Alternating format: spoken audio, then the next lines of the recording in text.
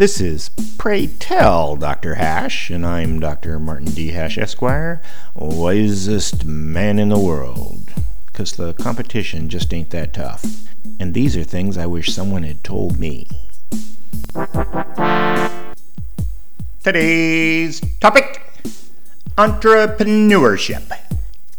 Ambition is the alchemy of greed, vanity, and pride, the basic fuel human society runs on.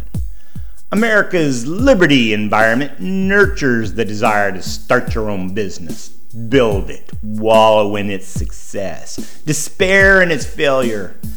It becomes job, hobby, entertainment, and identity. The lowliest street vendor finds more satisfaction in their career than anyone working in a cubicle.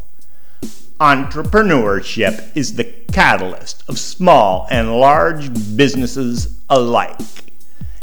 Immigrants come from all around the world in pursuit of it. Nothing defines the American dream more than a striving entrepreneur.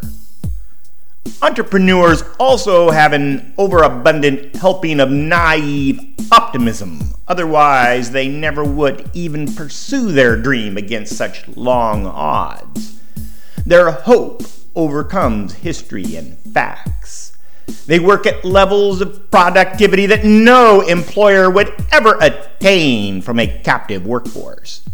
That's why most entrepreneurs are young, because the innocent eagerness hasn't been beaten out of them yet, and their focus still has not been captured by other aspects of society like family and reputation.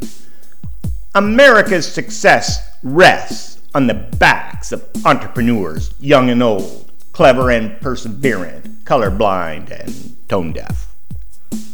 There is a significant component of the left, the strong socialist bordering on Marxist, who denigrate entrepreneurship. They associate it with selfishness, competitiveness, and aggression, which is true because those are the ingredients of any good entrepreneur. But the naysayers are simply expressing their own envy, spite, and resentment.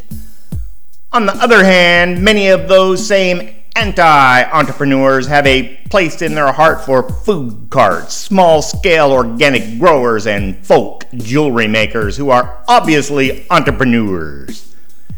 Interestingly, today's modern entrepreneurs and anti-entrepreneurs alike congregate together in the great western port cities of Vancouver, Seattle, Portland, San Francisco, and San Diego in a vibrant cultural mishmash.